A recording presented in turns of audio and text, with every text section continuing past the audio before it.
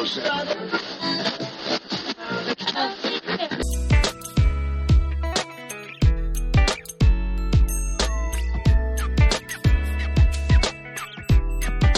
everybody, Pre-Accident Investigation Podcast. How are you?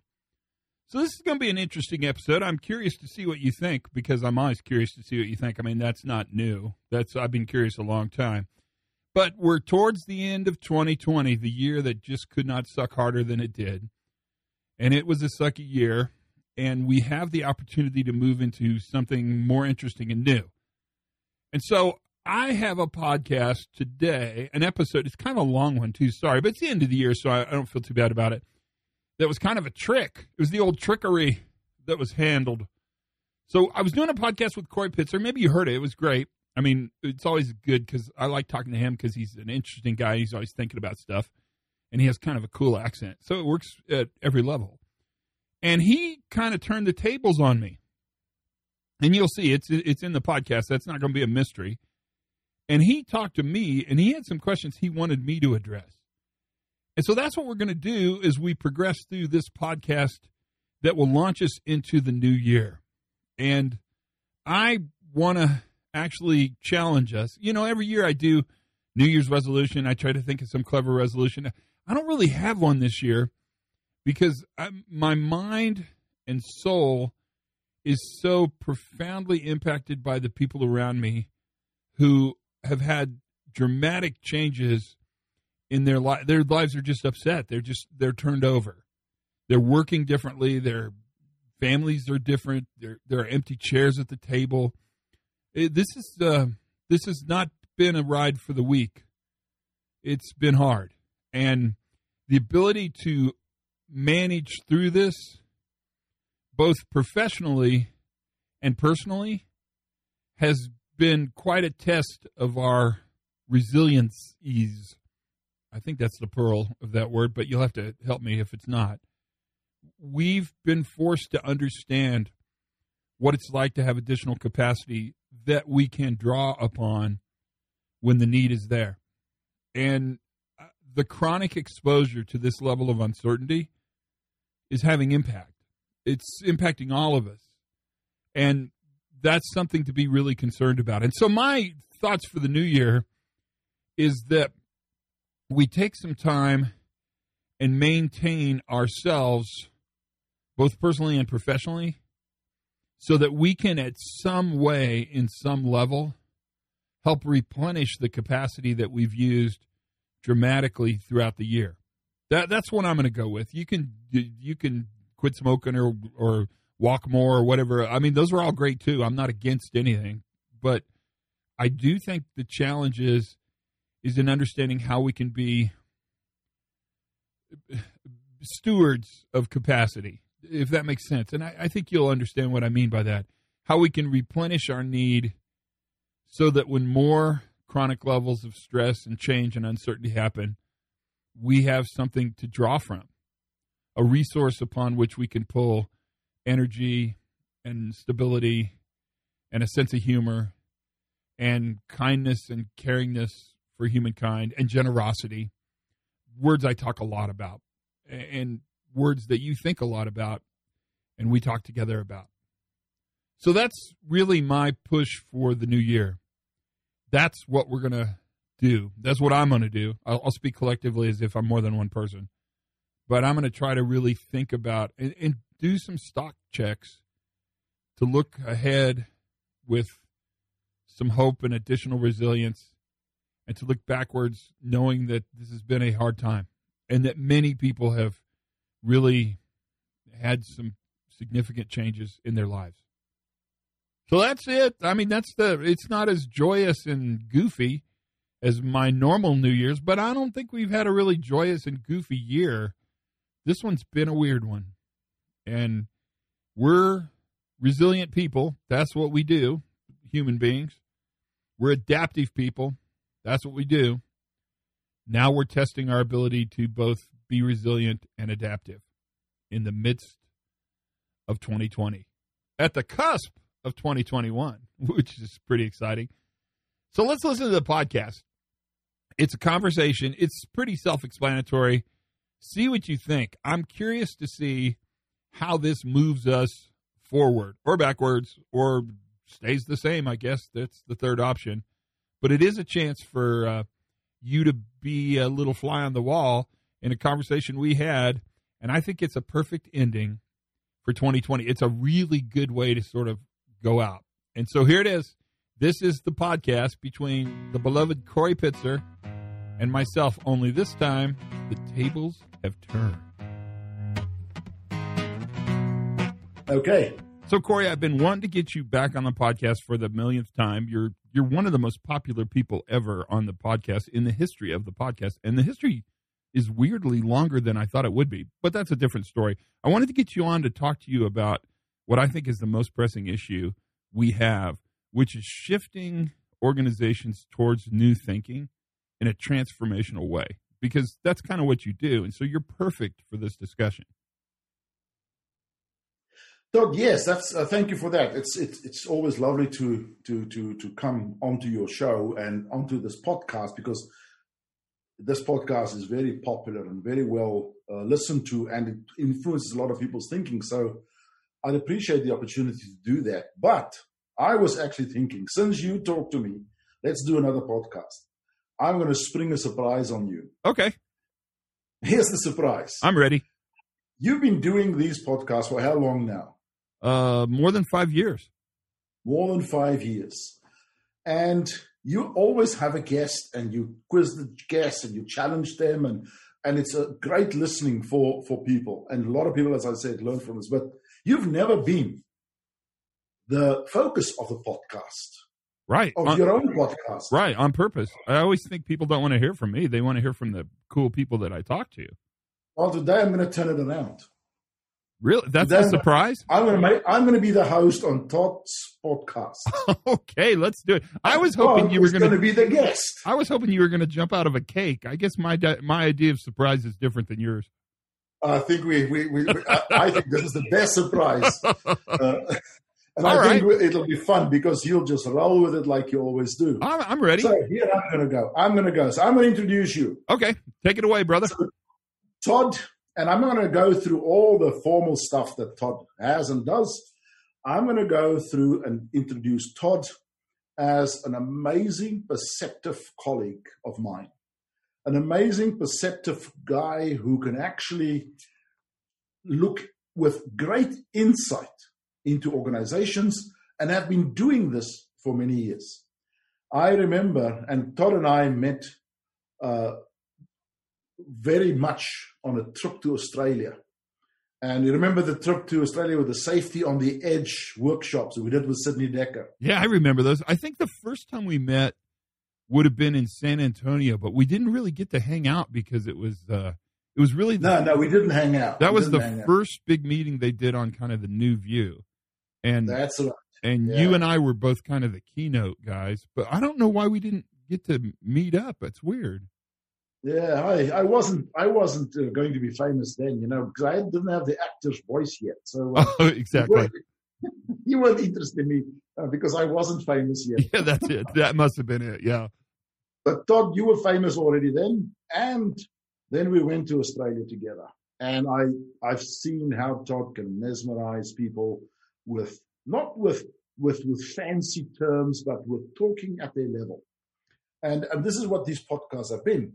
And so we look at the new view of safety, and it's become a movement. So I'm going to put you on the spot now. You're one of the, and I'll use the word overlord, and you'll see why I'll do that in a little bit in a moment. Wow! You're one of the overlords of the movement. You've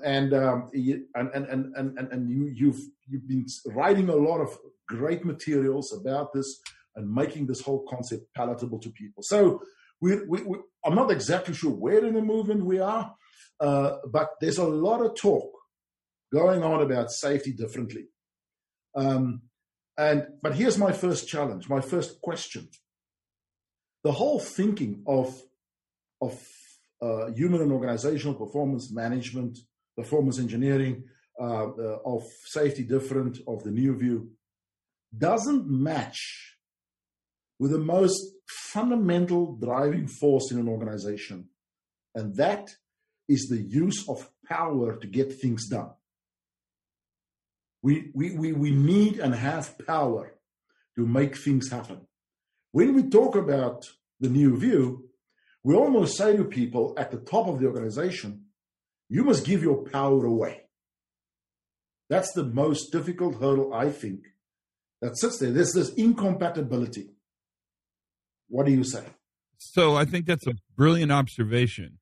And there's so many places that I want to go with that almost immediately. First of all, thanks for all the sweet stuff you just said.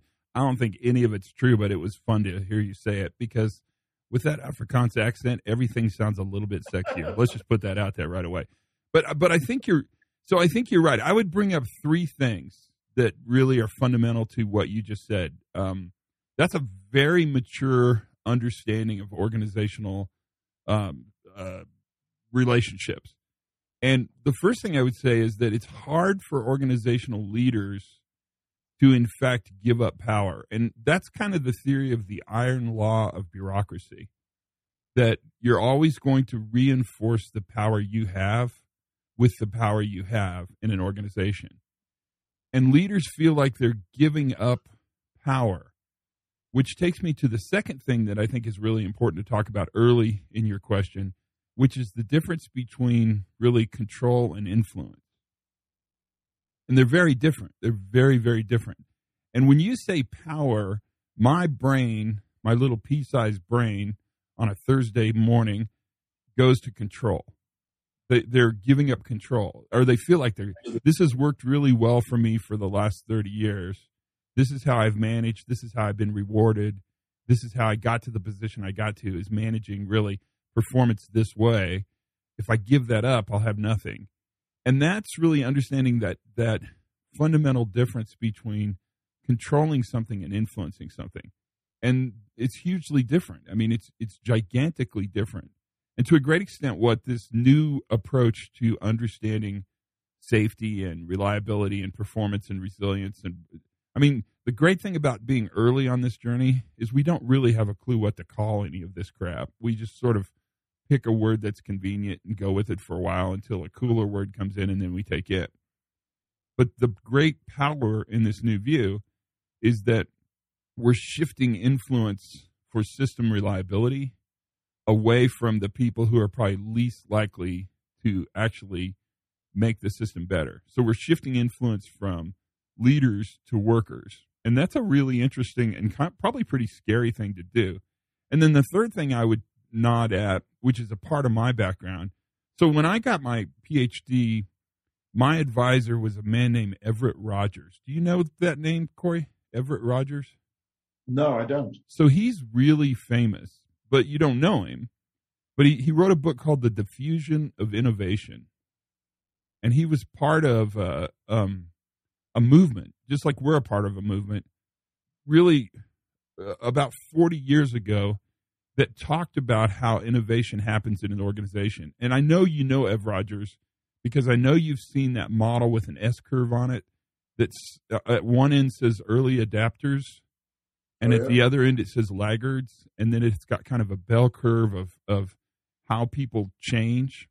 And the early adopters, those people are always first on the scene, boldly step into change quickly. They're the people with the brand new iPhone. Like you probably, well, in many ways, Corey, you are that person, but I always have one friend that has the latest iPhone, right? And they're an early adopter. And then I have lots of friends that I associate with that are kind of laggards. They wait for a long time for the information to be out so that people understand and they have the full gamut of information, and then they change.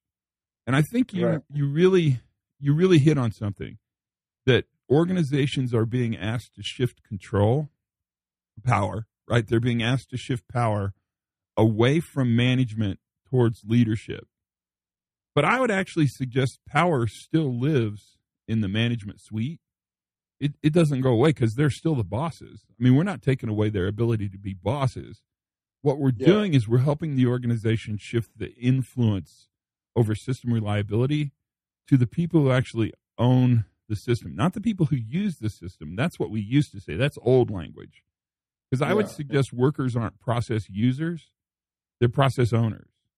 And the reason they're process owners is because the process we give them is filled with normal variability. And so they have to tailor the process to the actual work that they have, which is the classic black line, blue line, understanding work as imagined versus work as it happens. That shift of influence is a difficult initial push because of the fear of loss of power. And so we have to think then about how adoption of new ideas happens. And we have to look within the leadership suite for who the early adopters are. Who are the people that are going to go first in their ability to let go of some influence? And normally we know who they are, Corey, because they hired us. I mean, we didn't sneak into the boardroom, right? We didn't sneak into the senior leadership meeting because they don't ever let anybody sneak into those meetings. We were invited into those meetings. And I think we're dumb enough or naive enough to think that because they invited us, they're interested in what we have to say, which I think is often not true. I mean, between you and I think when we get the chance to help an organization revision who they're going to be for the future, that's a pretty sacred time. And I think we have to understand that exactly what you said, that power shifts. We have to understand that we're the stewards of helping them go through that adoption curve. We're the people who help them go on that ride where they're not giving up really their organizational responsibility and accountability. What they're doing is sort of shifting the influence for the system to the people who actually own the system. I don't know. That's a long answer, but that's what came into my brain. There's so many stuff. You always say a lot of things that create more questions and more challenges, which is very fascinating. And I want to come back to the issue of innovation because that's a pretty important bit. But I want to share a quick story where you and I won't name the CEO. You know who I'm talking about. You and I were invited to the CEO's office one day, and this particular CEO. And we were ushered through the various levels of the building. He was on the top level of the building. Very few people go there. And we were ushered through. And I remember how we were joking with people loudly in this very quiet level where all the secretaries were sitting. And they were very uncomfortable. And I remember walking past one of these secretaries who had an ankle brace. And I loudly say, I hope you reported that incident. And we laughed. Everybody was very uncomfortable. And then we sat down with a CEO, very perceptive guy, and a very genuine at heart person. And he was so focused on safety. He had a meeting every second Tuesday or every first Tuesday of a month. And everybody had to phone in. And even if you were on holiday, you had to phone in. Yeah. He was so hard on this meeting. This is my commitment to safety. And people were so scared of this meeting because they get chewed up by various managers because of accidents that happen. It was a horrific experience for people. They told us that afterwards. Then Todd and I went in and we sat down with the CEO. And the next meeting was, in fact, on the 4th of July, the conference call. And they had to phone in. Never mind if it was the 4th of July. And we had a discussion with this CEO, and he looked at us very intensely, listened, and smiled and talked through various things. And Todd, I remember, mentioned to him that you have to lose control. You have to lose control a bit because it's killing the business in many ways. And he pat us out, and we go. Todd and I went down for a workshop with employees about this new thinking. And one of the safety people came to us. Remember, it was about midday. You won't believe what happened. The CEO just sent an email to everybody canceling this meeting, this conference call on Tuesday, and said, enjoy your holiday. And this, they would never thought was possible. To me, that's one of the most beautiful stories of within a few minutes, this CEO saw what he needed to do, and that was to lose control. You remember that? Yeah. So what I remember about that is I remember the giant staircase in the middle of the executive office, which was just something that you just don't see often in buildings like that, a really fancy staircase. What I remember most about that meeting was that the CEO came down and went to the workshop because it was in the cafeteria, right? It was because I remember there were really good donuts at that meeting too. That's the kind of stuff I remember. And he had already, so I love this, Corey. He had already gone to the meeting negotiating his exit strategy, which I think is really a smart idea. Like, I'll never go to a party where I don't pre-negotiate an exit strategy. So I'll say, I'd love to come to your party. This will be really fun. I may have to leave a bit early. And then if the party sucks, you've kind of got your exit strategy already negotiated, and you can save face and leave. So he had done the same thing. He had said there's no way that he can attend this workshop. It's an all-day workshop, and he just doesn't have the time. But he said, I'd like to come down and watch the first part of it. And if you remember that, Corey, we were in that big, long room. Yeah. He stood in the back where all the other people that weren't going to attend the workshop were standing.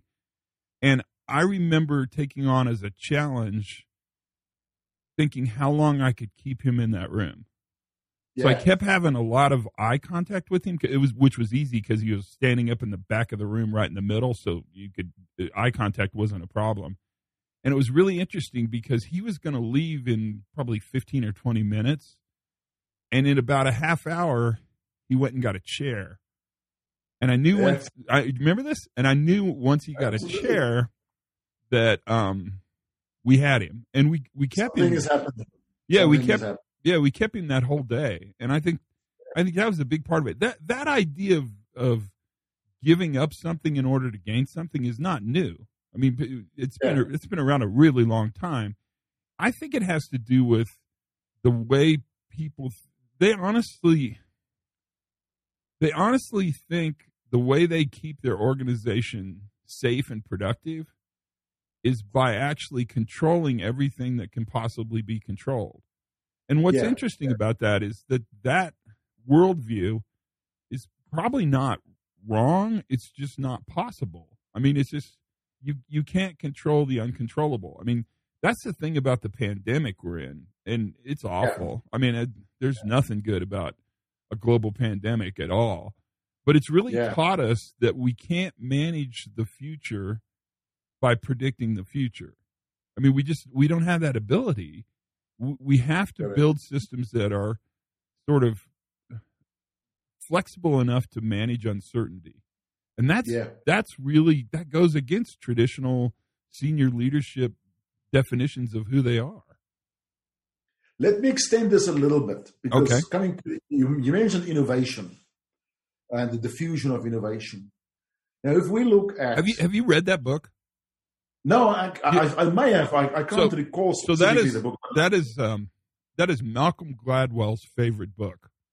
So I probably don't need to say anything other than that. That book is incredibly well written, but more importantly for what you do around transformation, it should be the very foundation, not of your work, but of how you think about your work. Rogers is amazing. The whole 6 degrees of separation, all that comes out of that notion of diffusion of it. And what Rogers studied, he was amazing, actually. He was a great advisor. What he studied, he grew up in Iowa in the United States, and he studied hybrid corn. And he studied farmers who planted hybrid corn seeds. And this is in the 40s and 50s is when he did this study. Yeah. And he watched what type of farmer would use the latest, I hate to say this word, but genetically modified corn seed. So all corn is modified.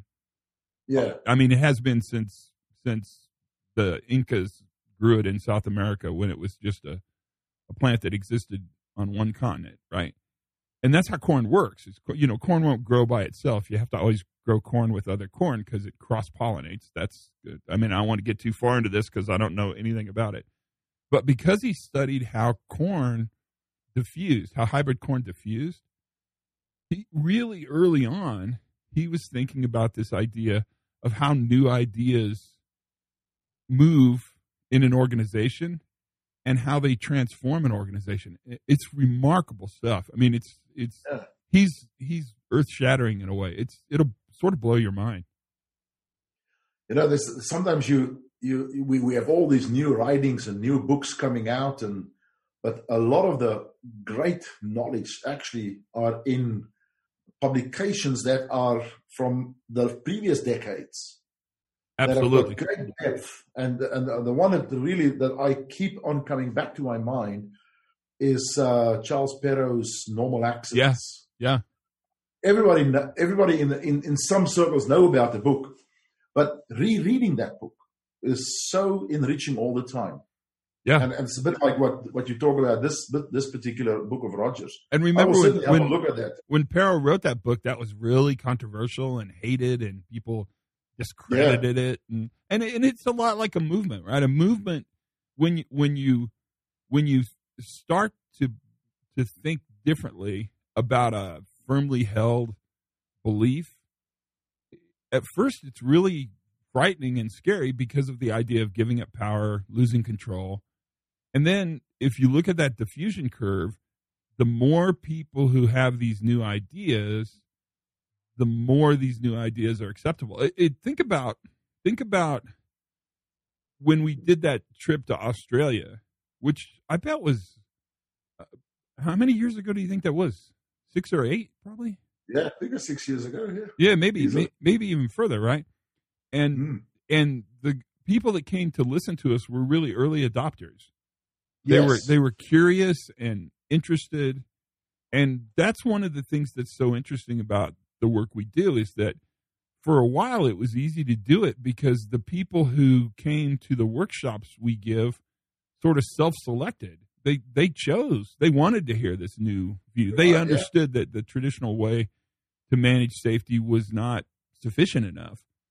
Now that we're in the middle of sort of, I don't know if we're in the middle, but now that we're farther down the diffusion curve, now we're starting to have some people really push back, which is pretty predictable and kind of normal if you think about it in retrospect, right? Because now we're having organizations be a part of the discussion that really aren't as curious. They're not as aggressively early adopters. And that's been interesting. I don't know if you've made this observation, but it's interesting how whole industries globally adopt these ideas. And I guess it's because industries are pretty fraternal with each other, and there's a lot of peer pressure. But like if one oil and gas company goes, they're all going to go. Yeah, and they'll especially if you're one of the top ones, and then they go. Yeah, and then they all go. If one utility company goes, we're kind of watching this happen. Now they're all going to go. Exactly. Maritime shipping. If one shipping company goes, they all go. And I guess it's probably that diffusion curve, but it's very interesting to see how this change has happened. Yeah, you mentioned pushback. You were getting some pushback in certain circles, and I think the pushback comes more from the profession, the safety profession. Sure, they have the most to lose. Yeah. So here's a question about this. Let's call it the old safety one. Let's call it a time when the safety profession was making things beautifully simple for the line manager. They had to get the line managers into safety because line managers were so focused on production. Then they started shifting their thinking to quality, and the safety people, us included, we lagged behind. And the line operators, the line managers started to take quality. They put it into the process, but safety wasn't going there. So we were communicating with engineers, with people with quantitative minds, and we put all these safety things into triangles, common causes and root causes. And we threw out little simplistic terms like, it's people's complacency. Their minds are off the job and their eyes are not on the task, and these simplistic lines. But the line people actually took this on, And they started talking in this ways, and safety started to become more part of their language. Now, Safety 2, the new movement. Are we not losing that, or do we have this capability to put something this complex? Because we are saying this is not simple, this is complex. But we're losing the language with alignment people because we're not putting it into simple triangles. Yeah, so this is What can we do? This is a really good point. Yeah, so this is a hard question, actually. You ask hard questions.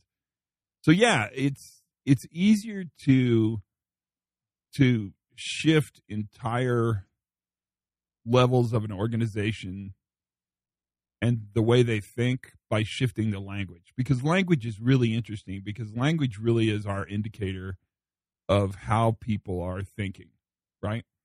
So thoughts don't control words. Words control thoughts. And that's actually called the Whorf-Sapir hypothesis. There's been a dramatic amount of research around this idea for years. And the idea is that you create language to actually manage the way you file information in your brain. And so, I mean, it's a great example talking to you today because you're multilingual, not really by choice, but by context. You grew up in a native language and you work in another language, and you've done it your whole life. In fact, you don't even probably think about it as being unusual. But my guess is that when you speak Afrikaans, you're thinking differently than when you speak English, because that's how language works. If I speak Spanish to you, I think differently because I'm speaking Spanish. So that idea that language helps change people's thinking is really true. It's fundamentally true. And there's tons of research. I mean, for God's sakes, don't believe me. Look it up. Whorf-Sapir hypothesis. It'll be hours of exciting Wikipedia reading, right? But that leads us to your question that I think is more profound, and that is, I think the question is not, can we create simple language to shift the way we think? I think the question really goes back to your life's work, which is, can we transform the language they use now to actually capture the new understanding of complexity? And really, I mean, I guess you could take this a bunch of different directions. And if Sidney Dekker were here, I think I could guess where he would go. And that would be a discussion between classic Newtonian linearity. A simple system requires simple language. And so our concept of safety was really simple. If the workers were obedient and did what they were supposed to do, if they cared enough, if they were attentive enough, all that simple language, then we would be safe. But one of the things the new understanding is doing is it's really changing the perception of workers. So workers aren't the problem to be fixed. Workers really are the problem solvers. And so our language has to reflect really the fact that the concept of workers is changing. And so now what was super easy to communicate, pyramids, and my favorite one, Corey, by a mile, I'll never forget this. I was doing a workshop for an insurance company, and there were probably only maybe 8 people sitting around a conference table. And I started the normal crap that we always start, just going into the discussion. And I had a guy push back kind of emotionally, and he said, well, let's just establish something right from the beginning. Before we go any further, he said, I just want to establish one truth. And anytime somebody says that, it's going to be interesting, because if it's a truth, I mean, hit me, baby. So I said, sure, what do you want to establish? And he said, all accidents are preventable. And I just let him live in the silence for a while and said, that's not true. I mean, we can have some truths. We'll have to negotiate what they are. That's not going to be one of them, because accidents by definition are accidents. They're unintentional deviations, right? So all accidents aren't preventable. And what's interesting about that is the rest of that workshop, I never got that guy back. Yeah. I mean, he sat there nicely because I think he probably felt like he had to, because there were only like 6 people in the room. And I've often thought about that because we've done such a good job getting people to buy into the idea that accidents are all preventable, that we've built sort of this, I don't want to be offensive, but kind of religious zealotry around this idea. And we won't shift thinking if that's the belief. And the crazy thing about these simple models, the Heinrich pyramid, all accidents are preventable, those kind of models, is that they control thinking. And what scares me more than anything, shouldn't we try to come up with and I know it'll be slogans and buzzwords, but people respond to those, and we start to control their thinking like they did with those simplistic things. And I know I'm barking up a very complex tree here. I want to create simplistic terms for a very complex, dynamic, iterative topic.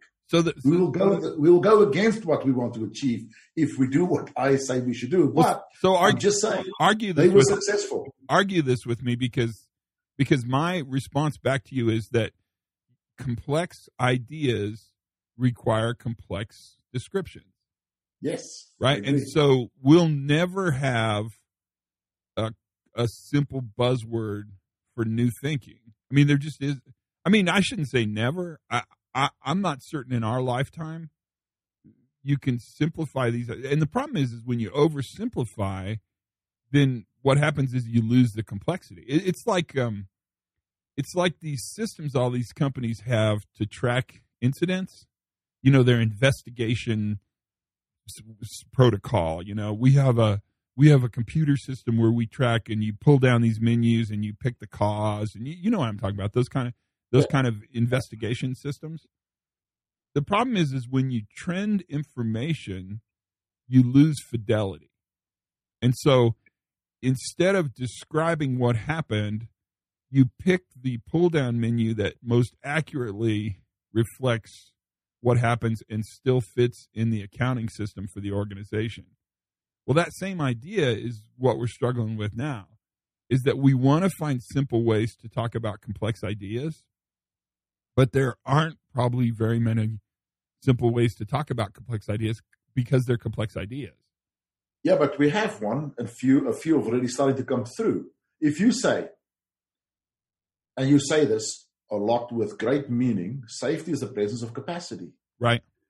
It's a loaded statement, but it is something that people can latch onto, and they can work with that against the older statements. They have to define capacity. See, the problem with finding the sloganism, which I'm super guilty of this. This will chase me to my grave. You know, the idea that safety is not the absence of accidents, it's the presence of capacity, which I say all the time. Or the one I say all the time is, you can either blame and punish or learn and improve. Those are catchy slogans that leaders can grab hold of and actually, exactly. I think they have influence. The challenge is really, the reason I use the word complexity is not that I'm in love with the word complexity. Or capacity, sorry. Oh, God, I shouldn't be drinking this early. It's almost the same. Yeah. The reason safety is the presence of capacity is because I dare you to define what capacity means. Right? It's a term that encompasses complexity. Right? Exactly. I used to say safety is the presence of safeguards, presence of defenses. All those things are true. Presence of barriers, presence of controls. And depending on the crowd, I'll pick and choose which one to use. But ultimately, when I talk about this notion of capacity, I'm trying to find a word that allows us to accurately accept the fact that our systems are more like Jenga blocks and less like dominoes, which that's another. Yeah.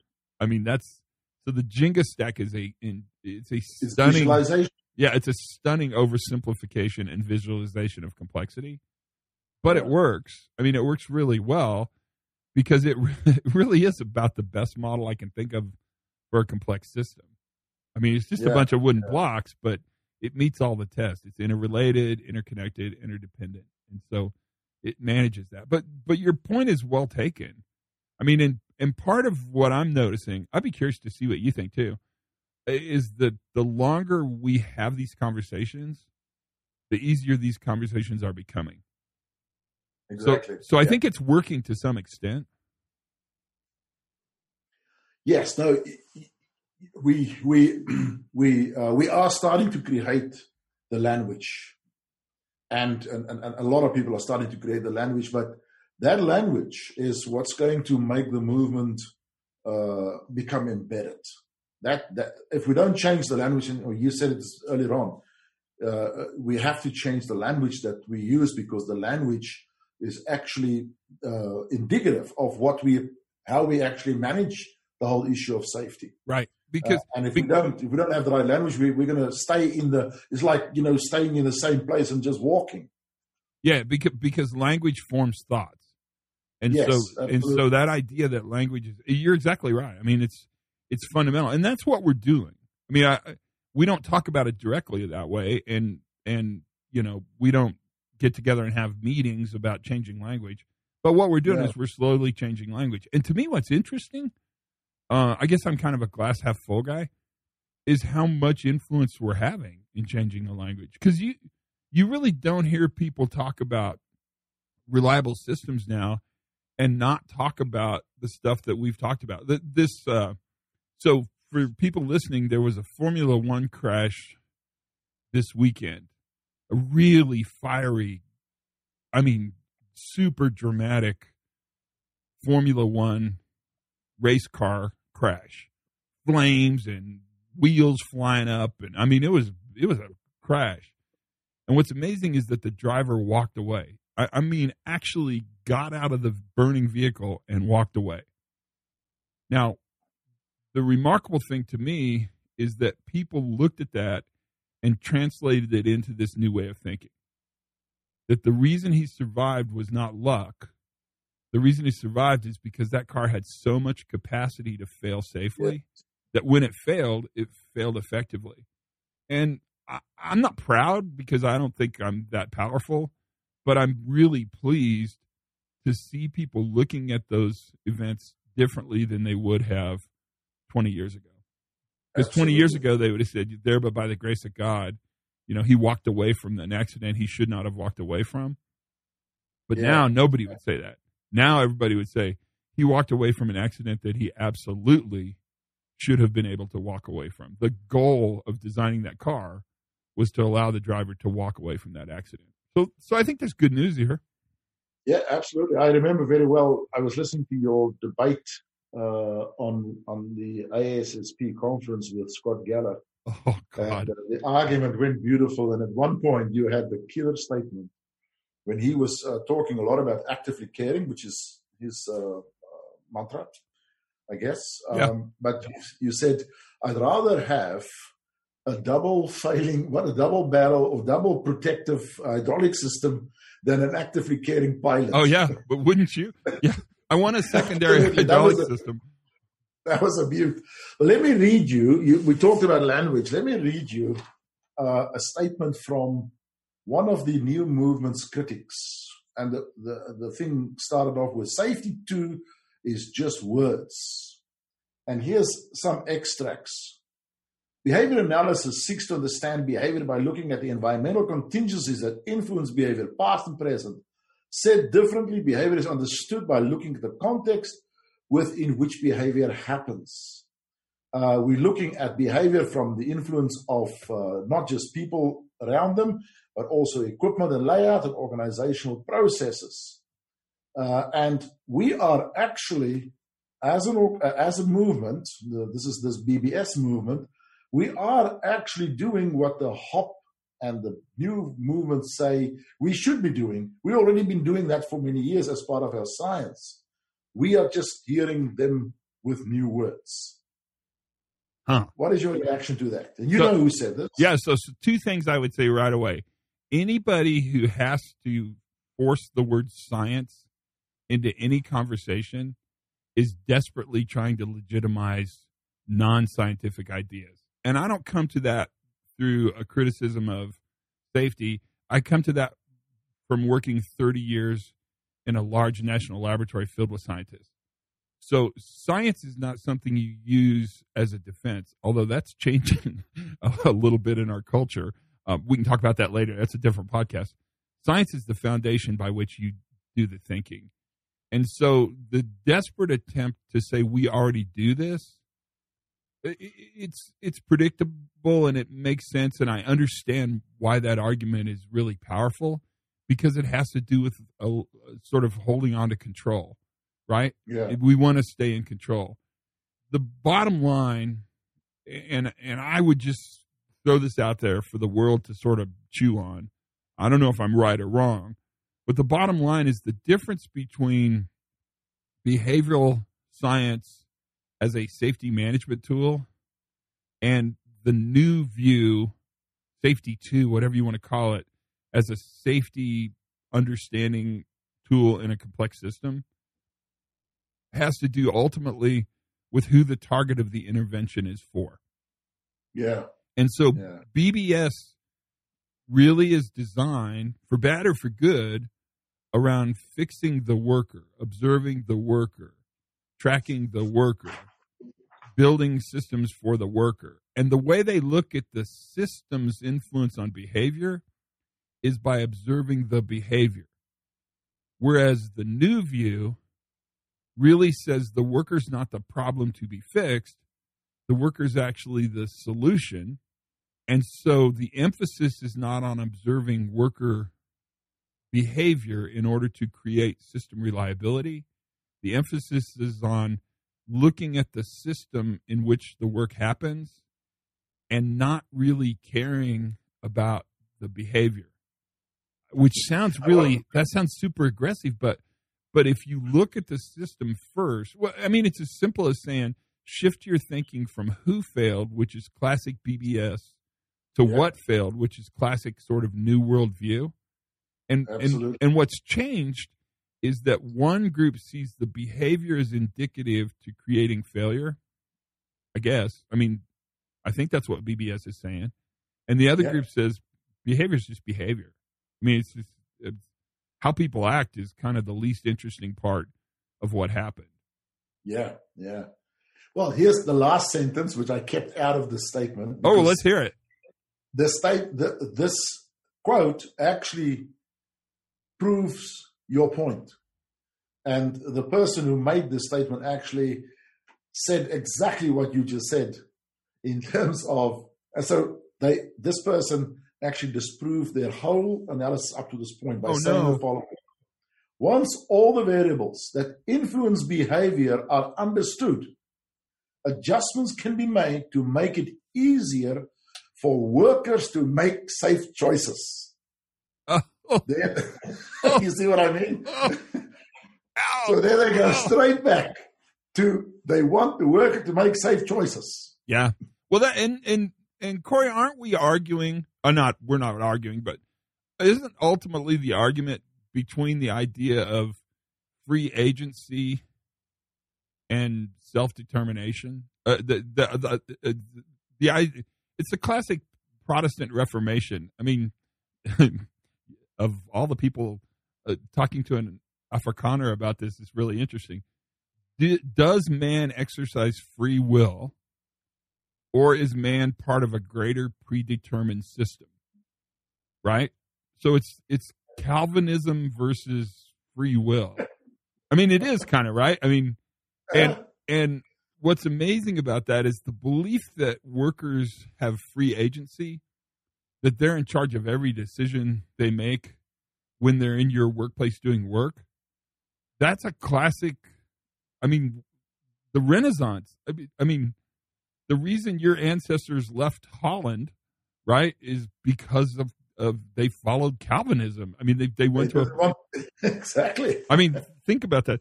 And what's interesting is that, I mean, the Protestant Reformation, we could go back through history and talk about this in a really deep level. The bottom line is we probably won't solve this idea, but we ascribe that a worker is not 100% in charge of their decisions. That decisions in the workplace are influenced by really the system in which the decision is made. And we know that's true. And even the guys in the BBS world, or even the guys who hate the New View and write about it all the time. I never read those guys, so I don't really give a crap. But we know that's true because there's an entire industry around advertising, right? There's a reason we buy the products we buy, and it's not because we think one kind of flour is better than another kind of flour, or one kind of car is truly better than another kind of car. It's because we're in a context all the time that tells us that you'll be better, happier, thinner. The hair on your head will be gorgeous and thick if you use this kind of soap, right? Or right? And so I obviously don't use that soap. Yeah, me either. I would though, right? I would. Yeah. The interesting thing about that is that fundamentally that's a really interesting struggle, and that's really the struggle we're dealing with. But oh my gosh, if we talk about it that way, we'll lose people forever. I mean, it's a fascinating discussion, but yes, we will create more enemies. but that's, I mean, to an extent, if you think about it, you can't think about what we do or what's happening in the world, and we're a little part of it, without thinking about the tension between predeterminism and free agency, because it's much easier in retrospect to say the worker made bad choices. But the thing I would sort of tell you is that it's also just as accurate to say that the worker had bad choices. I love that statement of yours, that it's a difference between making choices and having bad choices. We give people bad choices. And that's just a description of the difference between predeterminism and free agency. Absolutely. Absolutely. We have a few minutes left, because we can have 2 more podcasts about the rest of the questions I have, which I haven't asked yet. But let's do the last one. Let's do the last one. Okay. There's any movement, and you think about, and I always like to look at the total quality movement that completely disappeared because it became integrated into the operations. Right. Of the businesses, and that's where it should live, and that's what we want in safety too, because we want upstream integration. But lo and behold, safety seems to hang on to its bolted on thing, to its let's put more barriers into place of the production process. Let's make the barriers smarter and leaner, but we kind of not get to that integration. To me, that's another topic that I want to talk to you on another occasion about. But we have, unfortunately, in our industry, all movements have, and you may have seen this written in this one guy in LinkedIn talking and accusing us of being overlords and consultants who's on for a gig. That's why you use the word overlord. Oh, I get it now. I get it. No, say, I don't read any of that crap, so I don't ever know. Yeah, so you're one of the overlords, and I'm one of the consultants who love to use new terms and so on. That's what he's saying. But here's the thing: every time there's a movement, we have this huge flurry of consultants entering the market, and as the mode or as the flavor changes, these same consultants just change their today, or maybe say 10 years ago, everybody was a behavioral consultant. Then we started to get into the most recent one that it irks me a bit is everybody's now into neuropsychology or psychological psychology. Yeah. Now here's the thing: the same people now suddenly call themselves HOP consultants. Is this inevitable? Yes. Is this helpful? No. but what needs to happen? I mean, these are really good questions. So I would say before we get started on this discussion that I'm surprised it took so long. I thought this would happen years ago. I mean, I thought there'd be 1 million people hanging out a shingle to talk about sort of human performance. Back when Shane and Tony and Bill and myself and Ken, the whole gang from the DOE back, this is 20 years ago, you know, when we put together the DOE handbook and put it out on the web, and we co-opted a lot of the information from Info. I thought, well, here we go. I mean, everyone will pick up on this and run with it, but they didn't, which surprises me. Now it's actually got enough emphasis that you're starting to see more people talk about it. So I think you said two things that are really important and sort of answer your question. One of the things about the quality movement, and it was a movement, right? And what it did was it shifted the way we thought about where quality belongs in an organization. And the way it did that, you're exactly right. The way it did that was by helping move the definition of quality from an outcome to be achieved to a process to manage within production. Very much And so what happened is quality went from the quality inspector at the end of the line stamping it with a little okay and letting the product go to really looking more systemically up the line for where failure was happening or where the beginning part of the failure was happening. And they would fix the quality problem earlier and earlier in the process. I would guess, at least I hope, that's exactly what happens with safety or resilience or reliability. It's all kind of the same thing in this conversation. Yeah. And that is, we'll move safety from, you call it a bolt-on, which is a really good software term to use. Actually, that's a hardware term to use. Safety will move from an outcome to be achieved to really a process by which we do our work. To do that, however, we have to crack the code around what we measure. Yeah. And the problem we have is that we measure safety and really hold leaders accountable, hold facilities accountable to really these safety metrics. And so as goofy as it is, and we all can laugh about this, is we measure the ability for you to have a safe organization by counting the number of people you hurt. Right? Yeah. And so that's dumb. And we've always known that's dumb. It's also kind of unfair and mean. That means every leader is one sprained ankle away from being the worst safety leader in the world. Right? And sprained ankles are sprained ankles. What I think is interesting is that the pandemic, which is, I think, going to be remarkably influential, not in the millions of people that will die or not in the way we diffuse vaccines, but I think it's going to be remarkable in that it's moving organizations from being aligned to optimize efficiency to now being much more sensitive to optimizing resilience.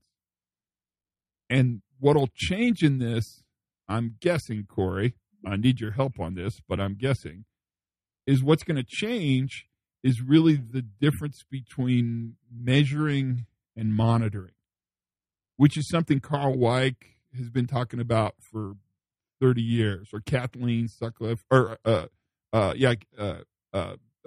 whole gang, the Berkeley gang, Carlene Roberts, Todd Laporte, all those guys. They've been talking about one of the pillars of high reliability being monitoring. And I think in the old days, I got what monitoring was. I mean, that's monitoring. But I think in the old days, when I heard the word monitor, I thought of the word measure. One of the things that's coming out of the pandemic is that the metrics we've traditionally used to strategically manage business operations are not as functional. Absolutely. They're not as meaningful. And now measuring something that happened in the past in order to predict the future isn't very good because it doesn't reflect complexity or uncertainty, right? And now we're experts on uncertainty because we had a pandemic. I mean, we don't want to be experts on uncertainty, but the pandemic made us think, holy shit, the world is uncertain, right? Yeah. And so now we're in a position where we have to move from measuring, which I would suggest kind of quickly defined, tells us what happened in the past, to monitoring, which is why Carl Weick used this word, or Eric Hollnagel uses this word, monitoring, which is at best telling us what's going on now. Yeah. That, I think, is going to be the big shift. I don't know. I'm curious what you think about that. I'm absolutely with you on this. To me, this is, and this is the field that I've moved into now, is, and I just call this loosely, you talk about lagging indicators, right, leading indicators, and I call this field latent indicators and or resilience metrics. And this is a fascinating world for me as you start digging into what, not dashboard stuff, but windshield stuff that you want to leave in the organizations when they look ahead and around the corner is where we want to go with this. And it is right sitting in front of us, I think, to actually to pick out what are the right ratios and correlations between processes that will give us this sense of predictability. Predictability is like, okay, I don't want to go there, but I rather use the word exposure. We can actually, I like that. We can actually have insights into our future exposures, and that's more broad than to say, anybody that says they're going to predict where the next accident happens is clearly a biggest liar in this whole thing. And you see this coming out now. People are saying in software programs, we can predict where your next accident happens. Now, to me, that's just, this is going to kill us in terms of as a movement, as a business, if we start doing those kind of things, because we will never have enough data in the safety field of deviations to make predictions from. It is just mathematically impossible. But yet we're peddling this. Some people are peddling this to line people. What is a line manager going to be attracted by? Well, if you tell him or her that the problem is a worker, that is great because that's not me. Right. If you tell the manager, we can give you processes and metrics that are going to predict your accidents, I'm going to buy that. And both of those examples is why I think things are, turning against us in some ways. So I hear you. So first of all, I agree with you 100%. I'm not sure things are turning against us. I would caution us to realize that this is a normal part of how diffusion happens. Yes. And that there's going to be people that are going to resist. And we really do want to predict the future. We really want to have control. We want the worker to be the problem because that allows us to make the unmanageable manageable. Part of what the pandemic has done and all the associated crises around the pandemic, which I don't think we're done with by any stretch of the imagination. I think we've got quite a global economic ride that we still have not yet begun to ride. And I think part of what the pandemic has done is helped remind us that we can't predict the future in order to control the future. I mean, we can't. And we know we can't do that because ultimately there are things beyond safety basis. There are things that we can't predict that will happen that will change everything. And so selling an easy answer, selling a piece of software that'll predict where the next accident will happen, that'll eventually go away because it doesn't have the intellectual resonance. People will try anything once, right? Yeah. But it's will they come back the second time? No, you're right. We should have a long-term view about this. And I think we have to. Buzzwords and neuropsychologists and all these new things. So funny though. They will have their life, but in the end, the longer term process will survive. And that's the thing about a movement. I mean, you started by referring to the journey we're on as a movement. I think that's actually a really accurate understanding of it. And a movement, it starts with these early adopters. That's why I talked about, I'm sure that's why you made me think about Ev Rogers. It starts with these early adopters, and eventually that S-curve will happen, and eventually the ideas that we're talking about as modern and somewhat controversial, right, eventually they'll become the way the world sees the world. And I think quality is a really good example of that. I mean, 20 years ago, quality was probably at the beginning of its decline as its own movement. Yeah. Because 20 years ago is when it started to be incorporated. I mean, look at like how Toyota just said, well, we're just going to incorporate this into operations. And everything we do is going to be a part of this journey. And I think that's what, at least my hope is, that's what you'll see happening with the stuff we talk about. Absolutely. Absolutely. Todd, how was it to be the guest on your own podcast? It's I love being the host of your podcast. This was great fun. It was more fun than I thought it would be. It's definitely more fun to be the host because you have control of when you start and stop. But I really appreciate this, Corey. This was really first of all, it was a complete surprise, so that's good, and it was really fun. I hope people want to listen to the crap that we talk about. But maybe they will. I think they will because they're gonna for once they're gonna have a much more comprehensive view from Todd on Todd's podcast. That's fantastic. That is so kind of you. Thank you for doing that. I've really enjoyed this. Let's do it again. Maybe I'll bring another surprise on you one day. Okay. So what'd you think? That's it. That's the conversation. That was a little turn of the tables. Little the old switcheroony, I think is what you call that, the old switcher bee. So that was it. That's what happened. That was the podcast. I wish you a happy New Year and a happy holiday season, Merry Christmas, all those things. Enjoy 2021 in a different way and be ready, be resilient, and take time to fill your own capacity. That's it. I think that was okay. I mean, a little weird. I wasn't expecting that, but that's nice. Until then, my friends, learn something new every single day. Have as much fun as you possibly can. Be kind to each other. That's really important and getting more important. And for goodness sakes, be safe.